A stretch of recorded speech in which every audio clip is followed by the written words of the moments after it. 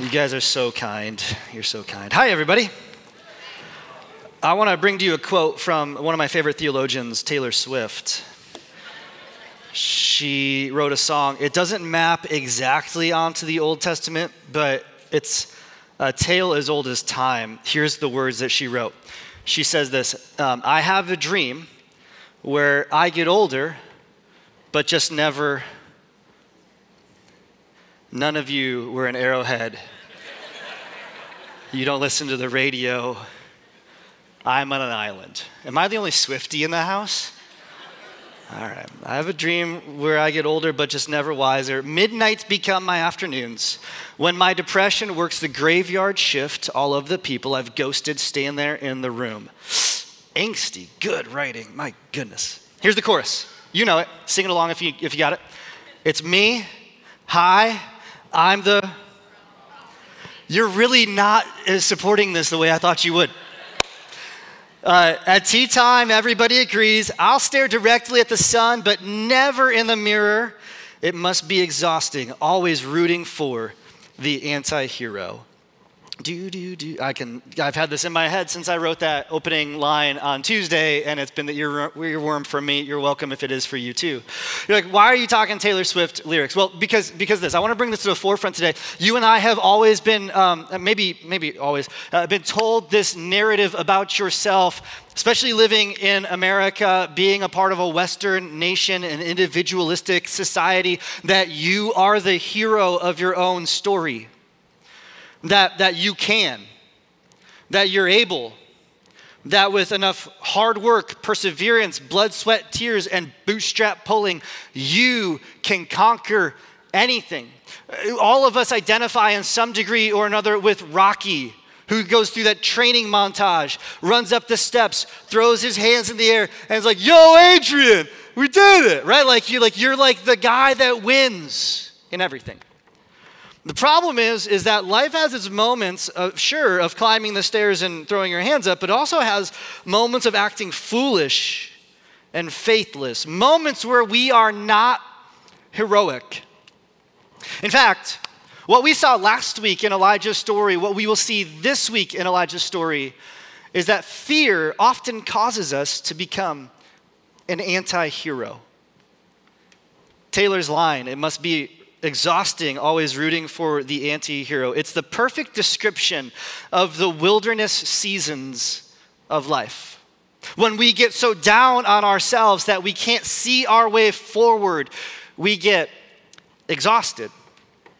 Everyone in the room, everybody watching online, I just want you to tune in real fast because I want you to hear this. You need to hear this. On the journey of life, all of us at one time or another will ask this question: where is God now? Every single one of us, none of us are immune from wandering through life asking the question, God, where are you?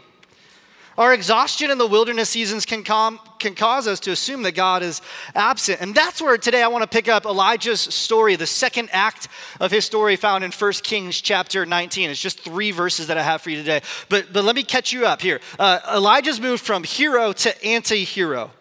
The quick recap in case you missed it. Elijah was on top of his game. He had won this great victory for God. And then the next thing that happened was the queen threatened his life because he was working against her. And all of a sudden, Elijah ran for his life, ducked and covered, fled the country. Fear caused him to forfeit his fight.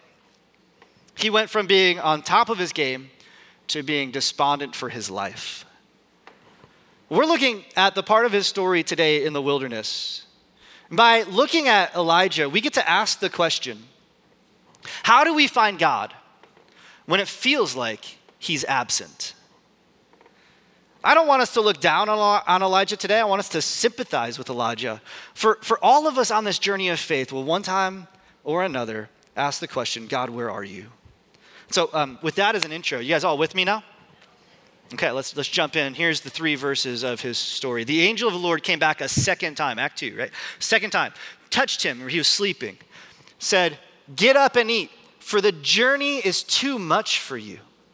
So he got up, he ate, and he drank. Strengthened by that food, he traveled 40 days and 40 nights. I've got 3 headings for these very short verses that we just looked at. 3 headings, each of them mark a wilderness moment for how God guides the anti-heroes among us. The first heading that I want to put in front of us for this story is just simply this. God provides a sobering provision, a sobering provision. This whole experience for Elijah has been humiliating, not sobering. Elijah is not thinking clearly, which is technically what the word sober means, clear-headed, clear-minded, thinking clearly. He's in the fog of the fallout. He can't see beyond yesterday. And God gives him a provision. More than a provision, God gives him a person. He gives him an angel who helps him take the next step. This angel tells him, hey, wake up, eat some more, because you got something ahead of you that you don't quite see yet, but it's coming. So take this bread, take this water, let it fuel you. Now I think one of the lessons that we see from Elijah is that one of the greatest gifts that God gives us is a friend to help you through the fog. That might have been a great spot for an amen. We're not that type of church. It's okay that you didn't. But I'll say it again. One of God's greatest gifts is a friend to help you through your fog. And you didn't amen the second time, so I'll say it again. Just want you to be really clear today. In case there was ever a question about one of God's greatest gifts, it's a friend to help you through the fog. Helpless, right? We're just a helpless group of people. I believe that. I know you believe that too. You don't need to say amen to believe that. I think that we all get it. I'm glad that God gives us friends who can see life more clearly at times than we see it. Because in the fog of the wilderness, when to use Taylor's language, when midnights become our afternoons, we need help to know when it's daytime and when it's nighttime. If you've ever been in such a wilderness in your life, such pain, such grief, that you were just so mixed upside down, God in those moments was giving you people and resources to help you make sense of what to do next when you didn't even know what to do. It's a gift from God. Maybe for you, it was the mentor at work who could see your trajectory before you saw it and saw either an opportunity or a transition that you could make and positioned you, help you position yourself to be able to take that next step. Maybe it was the counselor who sat with you for your premarital counseling. If you're married, hopefully you went through some sort of premarital counseling. The reason you need that is because no one who's getting married sees the world clearly. You don't have to say amen to that. Isn't it true that maybe you're the most idealistic in your life on the verge of going to the altar? It's an exciting time. It's a very wonderful time. But you needed a gift from God to help you see things ahead of you that maybe you couldn't see because you were in this euphoric fog. And they helped you understand expectations. They gave you a path to walk forward when you were caught off guard by life's failures. Maybe it was the teacher you had in school who saw you preparing for a career path or a degree path that was obviously misaligned with your own personality. And they just had the boldness to call out and say, hey, maybe you do something else. And without their guidance, you actually today look back and say, I don't know where I would be without the help of this person. What I'm trying to show you, friends, is that maybe the sober words that you've heard in the fog moments of your life weren't just words from a friend, but were actually the guidance and the gift of God for you, giving you rations today for the journey tomorrow because he knows what you need. Elijah could have complained that God was absent. But you and I, reading with an omniscient view of his situation, we see the real truth. Here's what I want us to see, is that God will put in front of you what you need for what's ahead of you. That God always puts in front of you what you need for what's ahead of you. What's ahead of you is a long journey, Elijah. So, I've put in front of you some food. This is what you need to be ready to go. You've got a challenge ahead of you that you can't see, Elijah, but you're going to be strengthened by this. So take this and let's go. The angel is acting like Elijah's nutritionist, maybe. Or better yet, maybe Elijah was receiving from the angel his own personal performance coach, getting him ready for game day. Like many of you, I've been entrenched in the Netflix series, The Quarterback, which is all about Kansas City and nothing else. If you've watched the series The Quarterback, there's these other guys in there. We don't care about them. If you don't know what the series is, it's by some stroke of luck, these producers followed Patrick Mahomes around all last season with cameras, and it's like an NFL film style thing. And it's interviews with him the whole entire way of the season. And I'm only through episode 4, so don't spoil the ending for me. I don't know how it ends. If I pause longer, you'll laugh harder. Wait for it. There it is. And here's what happened. I was watching it the other day, and episode 3 is all about the training that these players get. And so Patrick Mahomes' personal athletic trainer is on the show showing all the workouts. And he does these bogus things, these really funny things. And they cut to his trainer. And the trainer is talking to the camera. And he says something to the effect of, it's my job to make sure that his body is prepared for whatever hits he's going to take on game day. So my job is to put him in all of these unique situations that maybe he wouldn't get to on his own, so that when the moment comes, when the time comes for his body to have to move in a specific way, he'll have the strength in his muscles to be able to take the hit or deliver the pass. And I heard that. And I thought to myself, thank you, Netflix, for preaching my sermon for me on Sunday. Because that's what this angel is doing for Elijah. This angel comes to him, and he tells him the hard truth. He says, you're not strong enough for what's ahead of you. So take what's here. Let it sustain you. Friends, if you're in the wilderness this morning, I hope you see that God sustains his people for whatever journey it is that they're about to go on. He's got you. You don't have to be a pro athlete to get God's strength conditioning on your side. He's putting in front of you today what you need for what's ahead of you tomorrow. And what was ahead of Elijah was pretty epic. Elijah got up, he ate, he drank. Strengthened by, this is the small words in the Hebrew language that composes this are very important in this text. This is emphatic. Strengthened by that food, that second ration, he traveled 40 days and 40 nights. Elijah's first provision was a sober provision, someone to come and tell him the hard truth.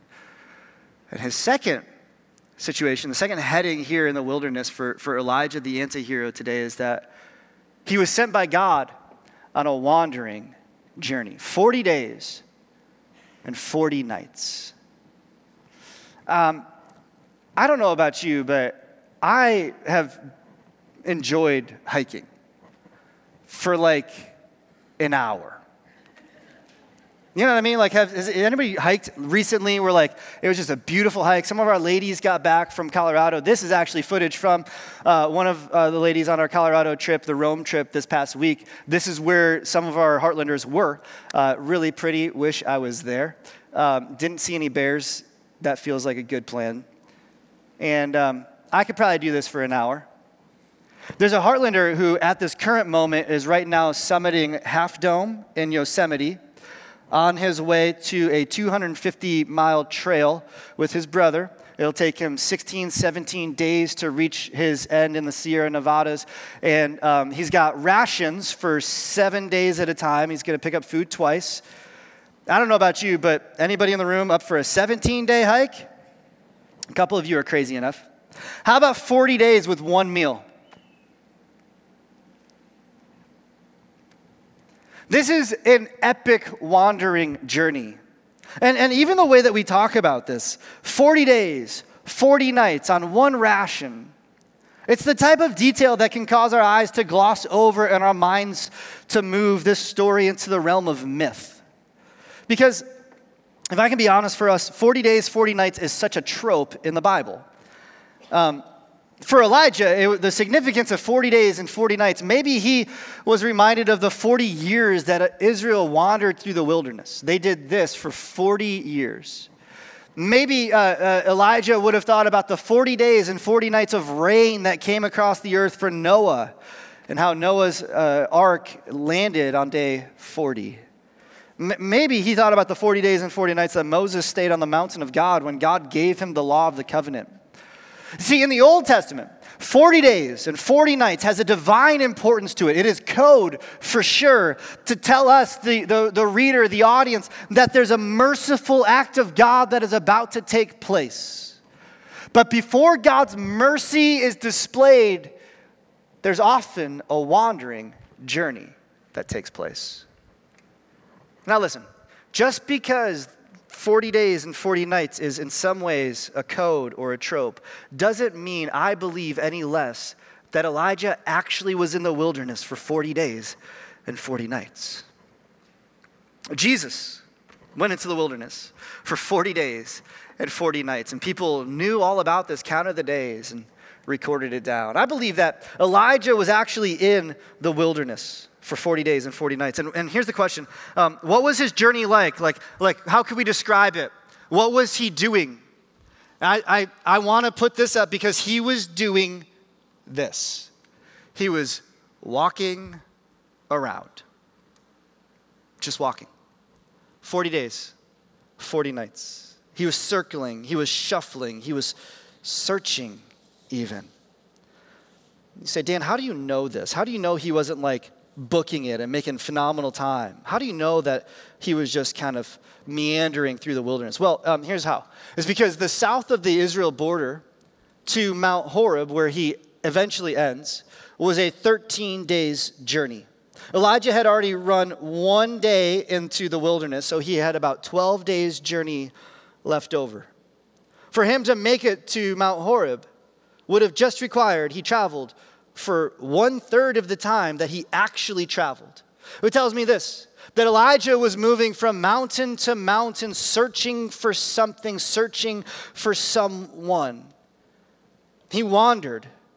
It took him 3 times what it should have taken him to make this journey. 40 days, 40 nights. And I can't prove this, but I imagine that his internal dialogue was something like this. I imagine that Elijah, for 40 days and 40 nights, was probably thinking to himself, man, this is so dumb.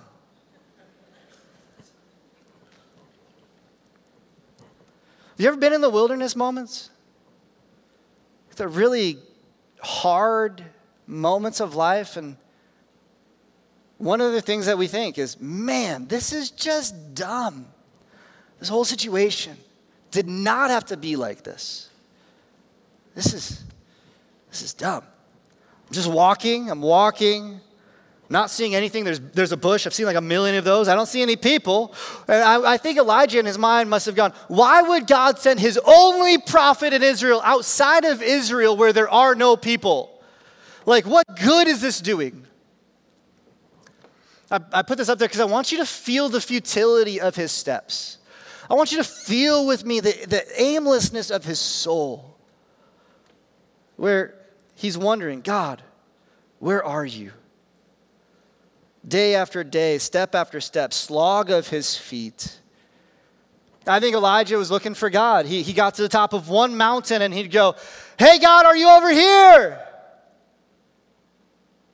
And he'd be met with silence.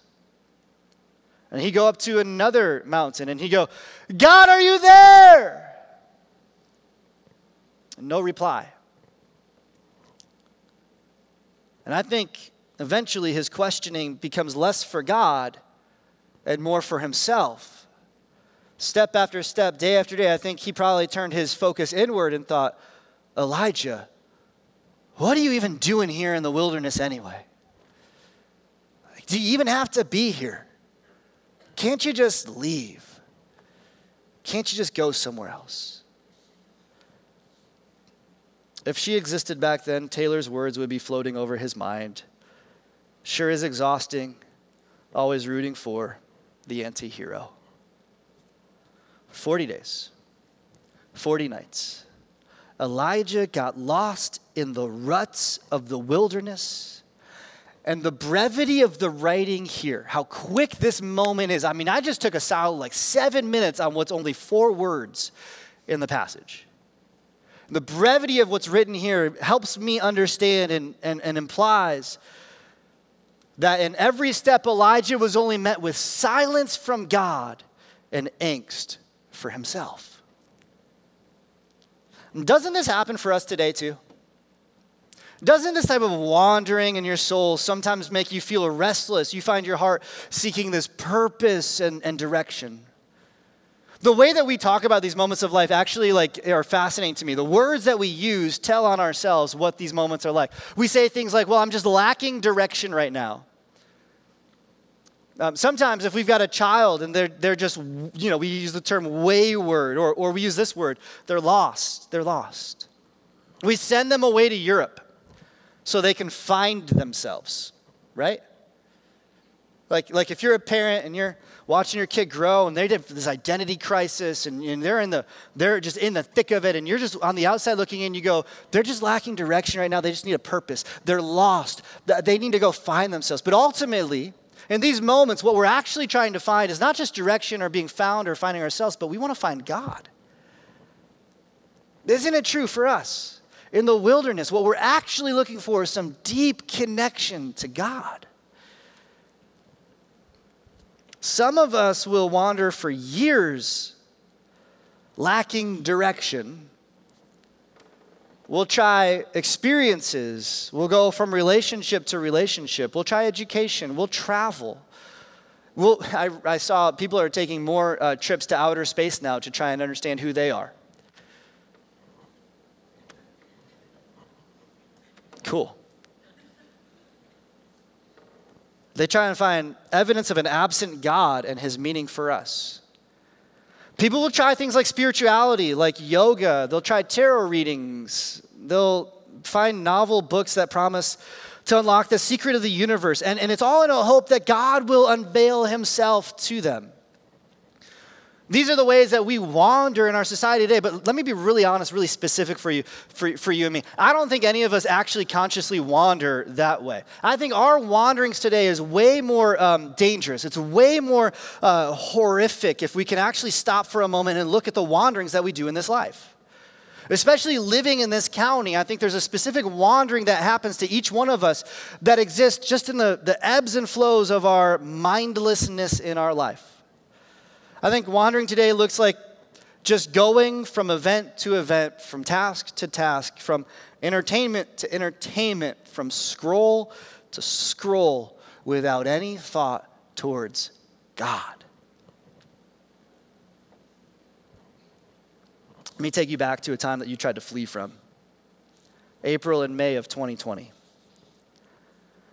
Kristen and I were living in the suburbs of Chicago in 2020 when the COVID thing happened and nobody knew what was going on. Nobody knew what to do. You kind of remember the chaos of this moment.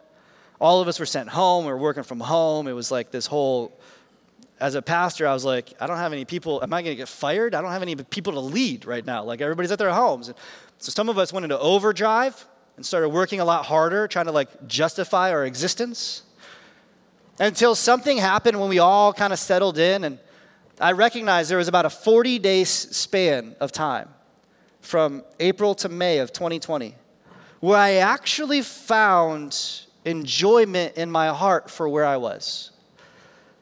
I remember feeling like I finally could rest in God, that he's brought us this far. We've got what we need. We're going to be okay. I get to stay home with my kids. I get to go for long walks. I get to enjoy the slower pace of life that I've always pined for. And I remember May of 2020, preaching a sermon to my church, saying, isn't this wonderful to rest in God? May we never go back to the frantic pace from which we've come. How was your last week? Just a couple years after the events. For me, it's been busier than ever. More frantic than ever, more stressed than ever. There's a moment where God was so close to me. Tom, sitting right there, I quoted you last service, and now that you're here, I got to quote you again. And this isn't Tom's quote, but Tom's the one that told me about it. Tom has said, brought this quote to my mind. He said that the particular pace of life does a certain type of violence to our souls today. Right? That's kind of the quote. We all get that. What is that? That's a wandering of our hearts, searching in the wilderness for God to show himself to us. Elijah goes on going, where did God go? God, where are you now? For 40 days and 40 nights, he does this. And this is what I learned from this, is that God will let us wander for a long, long time. Does anybody know this is true? God will let us wander for a long, long time. I get the impression that Elijah could have made it to the mountain, but he was going from place to place, back and forth, searching. Maybe he was afraid of actually approaching God for fear of what he was going to say to him once he met him. Maybe Elijah did that thing like a young man showing up to take a girl out on a date, and he shows up to the door of the house to greet her and knows that on the other side of this door is going to be a dad. And so he raises his fist to knock on the door, and before he does, he pauses and he steps back and he just rehearses in his mind, hi, and gets the greeting down before he goes back and goes back up again and just needs another second because he's really nervous about the guy on the other side of the door. Maybe Elijah was terrified to actually come to the place where he knew God was going to be. But no matter what, God is more patient than we are. God let Elijah wander in the wilderness 3 times longer than it was necessary. But God also sustained Elijah in the wilderness because God is so patient. God's the type of God who will let you wear yourself out searching. And Elijah wandered. He wandered looking for God. You see, there's a detail in the story that tells me this. There's a detail in the next verse. So he went 40 days, 40 nights until he reached Horeb. And this is the other emphatic article in the Hebrew is this word right here, the. The writer of 1 Kings wants us to know that this is the mountain of God. It's not just a mountain where God was. This is Horeb. Another name for this mountain is actually in the Bible called Mount Sinai. This is the mountain where God met with Moses for 40 days and 40 nights. And God shared with Moses all that he wanted for the people, all that God's plans were for the people, all that the promised land was going to look like for the people if they would just obey his words. This was the place where in Israel's history, God had been at work, where he had given them his word and his presence and his fiery display and given them tablets of stone to know that he was their God. He was really with them. He really cared about them, that he was actually present. This was his mountain. And Elijah goes looking for God in his mountain. He received a sobering provision for his wandering journey until he came into a certain mountain. That's the last header I want to put over this. A certain mountain. This is the place where God is.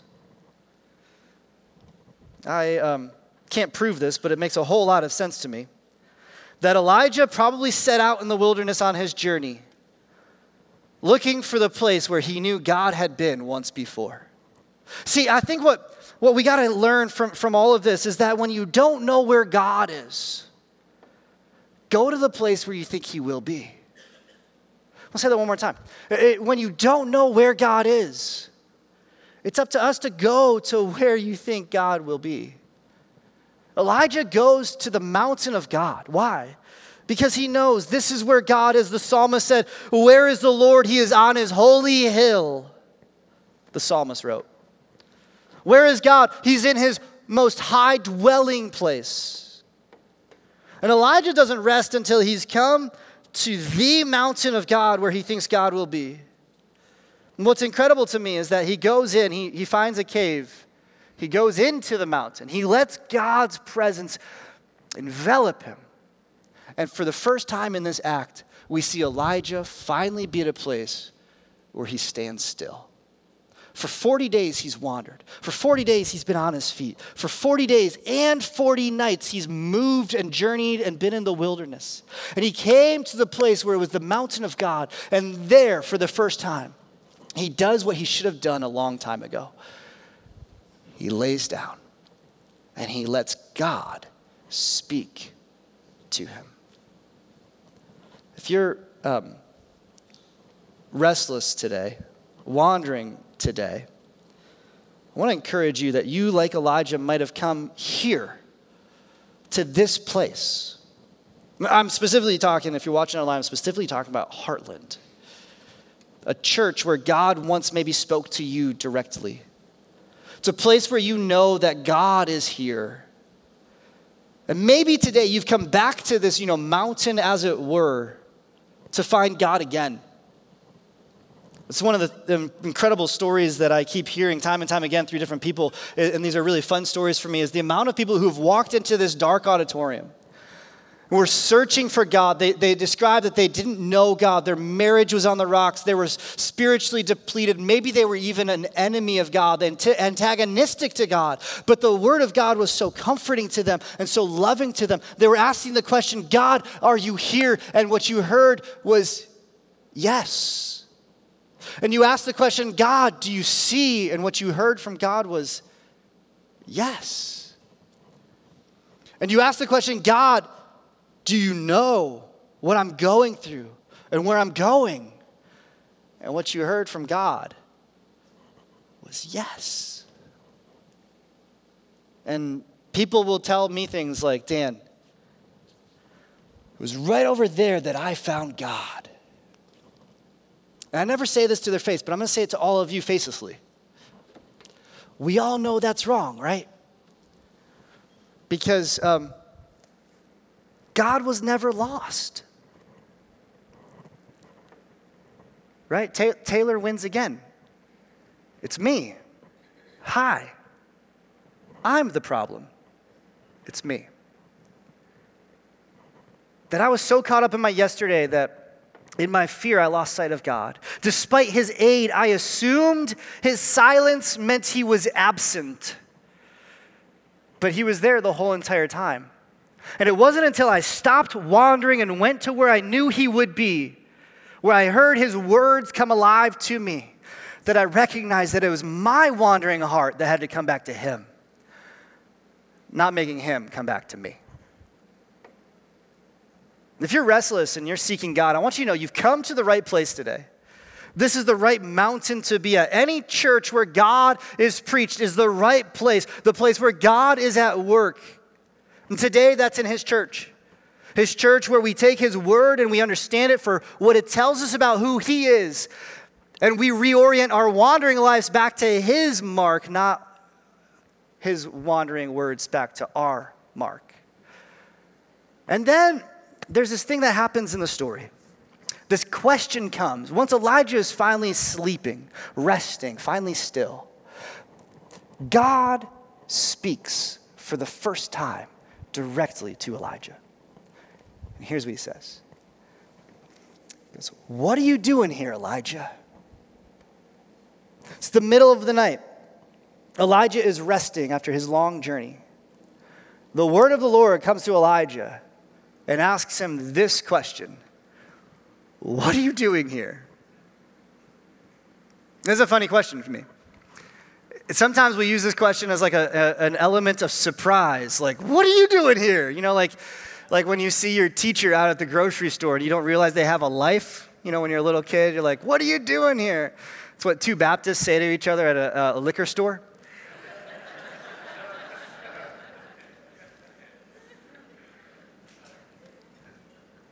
Hi, Baptists. I used to be you. I feel like I can say that. Sometimes it's a challenging word. You sit down with your boss, having a performance review. You're killing it. Your boss looks at you, surprised, knowing you're talented, and says, what are you doing here? Like, what are you doing working with us? Like, you should be out on your own, doing your own. Like you've got what it is. That could be what this means too. When God asks you a question in life that seems like he doesn't know the answer, we ought to always remember that he knows the answer. That God's questions are designed not to challenge us or to be surprised at us. God's asking this question the same exact way he asked the question of Adam in the Garden of Eden. He sinned and hid from God, and then God walked in the garden, and he asked this question. He said, Adam, where are you? And this wasn't a question of his GPS location. God was asking him a question, Adam, where is your heart in relation to me now? And God's questions are always designed to pull out and to draw out that which is frustrated in our heart, that which is broken in our heart, that which is dysfunctional in our heart, that which locates us away from God. When God asked Elijah, what are you doing here, Elijah? God is giving Elijah an incredible opportunity to say to God, I've been wandering for 40 days and 40 nights, and here's what I think about you. And what he says to God is incredible. It's so incredible. You're going to have to wait until next week when we finish up this story. It's actually one of my favorite messages in the entire Bible I get to bring to you next week. Please come back to hear that. Today, here's what I want to leave you with. I just want to ask this question from God to you. Not about Elijah, but what are you doing here? Like, here's the question. Why did you come to church today? Of all the things you could have been doing with your time, the grass is getting longer and the weeds are growing and your kids want to play in the pool and you wanted to take that trip and there's all these distractions in your life. And yet something about the state of your heart has compelled you to go find God today. What are you doing here? Don't get me wrong, I'm glad that you're here. I just think sometimes church attendance can be part of the mindlessness of our life, the event to event, the week to week, that we can actually lose God in the doing of the right thing if we don't actually come to him with our whole heart. And I would hate for you to wander for decades inside God's church. I would hate for you to go week after week, month after month, year after year without ever telling God what's on your heart. Without ever locating yourself and your heart to God. What are you doing here today? Why are you here? Every week, it's a privilege for me to hear the highs and the lows of your lives. I know that there are people here, there was someone here this week who found out that they have an operation coming up on a brain tumor. They came today because they desperately need assurance that God sees them and knows them and loves them, and friends, he does. And he needs a friend in the midst of his fog. And I met after the first service some Heartlanders. I didn't know them. They've been around since almost the beginning of this church. They'd left this church for a while and they came back and they told me today, they said, we came back because we missed our people. And we knew that God had provided for us with his people. And I said, man, can you guys stick around for 11? Because that'll preach faster than my sermon. It's that God gives in the wilderness people. Are you here today because you need from God? Are you here today because in the past God has given to you in such a way where you can't help but give him back the best hours of your week, the first hours of your week, so that you come to the mountain of God with joy and a song on your lips because he's been so good to you? That's the story of so many of you. Why are you here? And today, here's how we're going to close the service. So we're just going to end with a short prayer. And we're the type of church that believes that because God created you, he knows your every thought and every word that's on your mind, that you don't need to come to me, a pastor, or go to a priest to be able to talk to God. That God wants to hear from you, that you can talk to God from anywhere, even from these seats, even right here. And I want to give you just a space to answer that question to God. Right here, right now. To say, God, here's why I'm here. I just want to give you a moment right now, in the silence of this room, in the darkness of this moment, just to talk to God. God, I've come to this place today for this reason.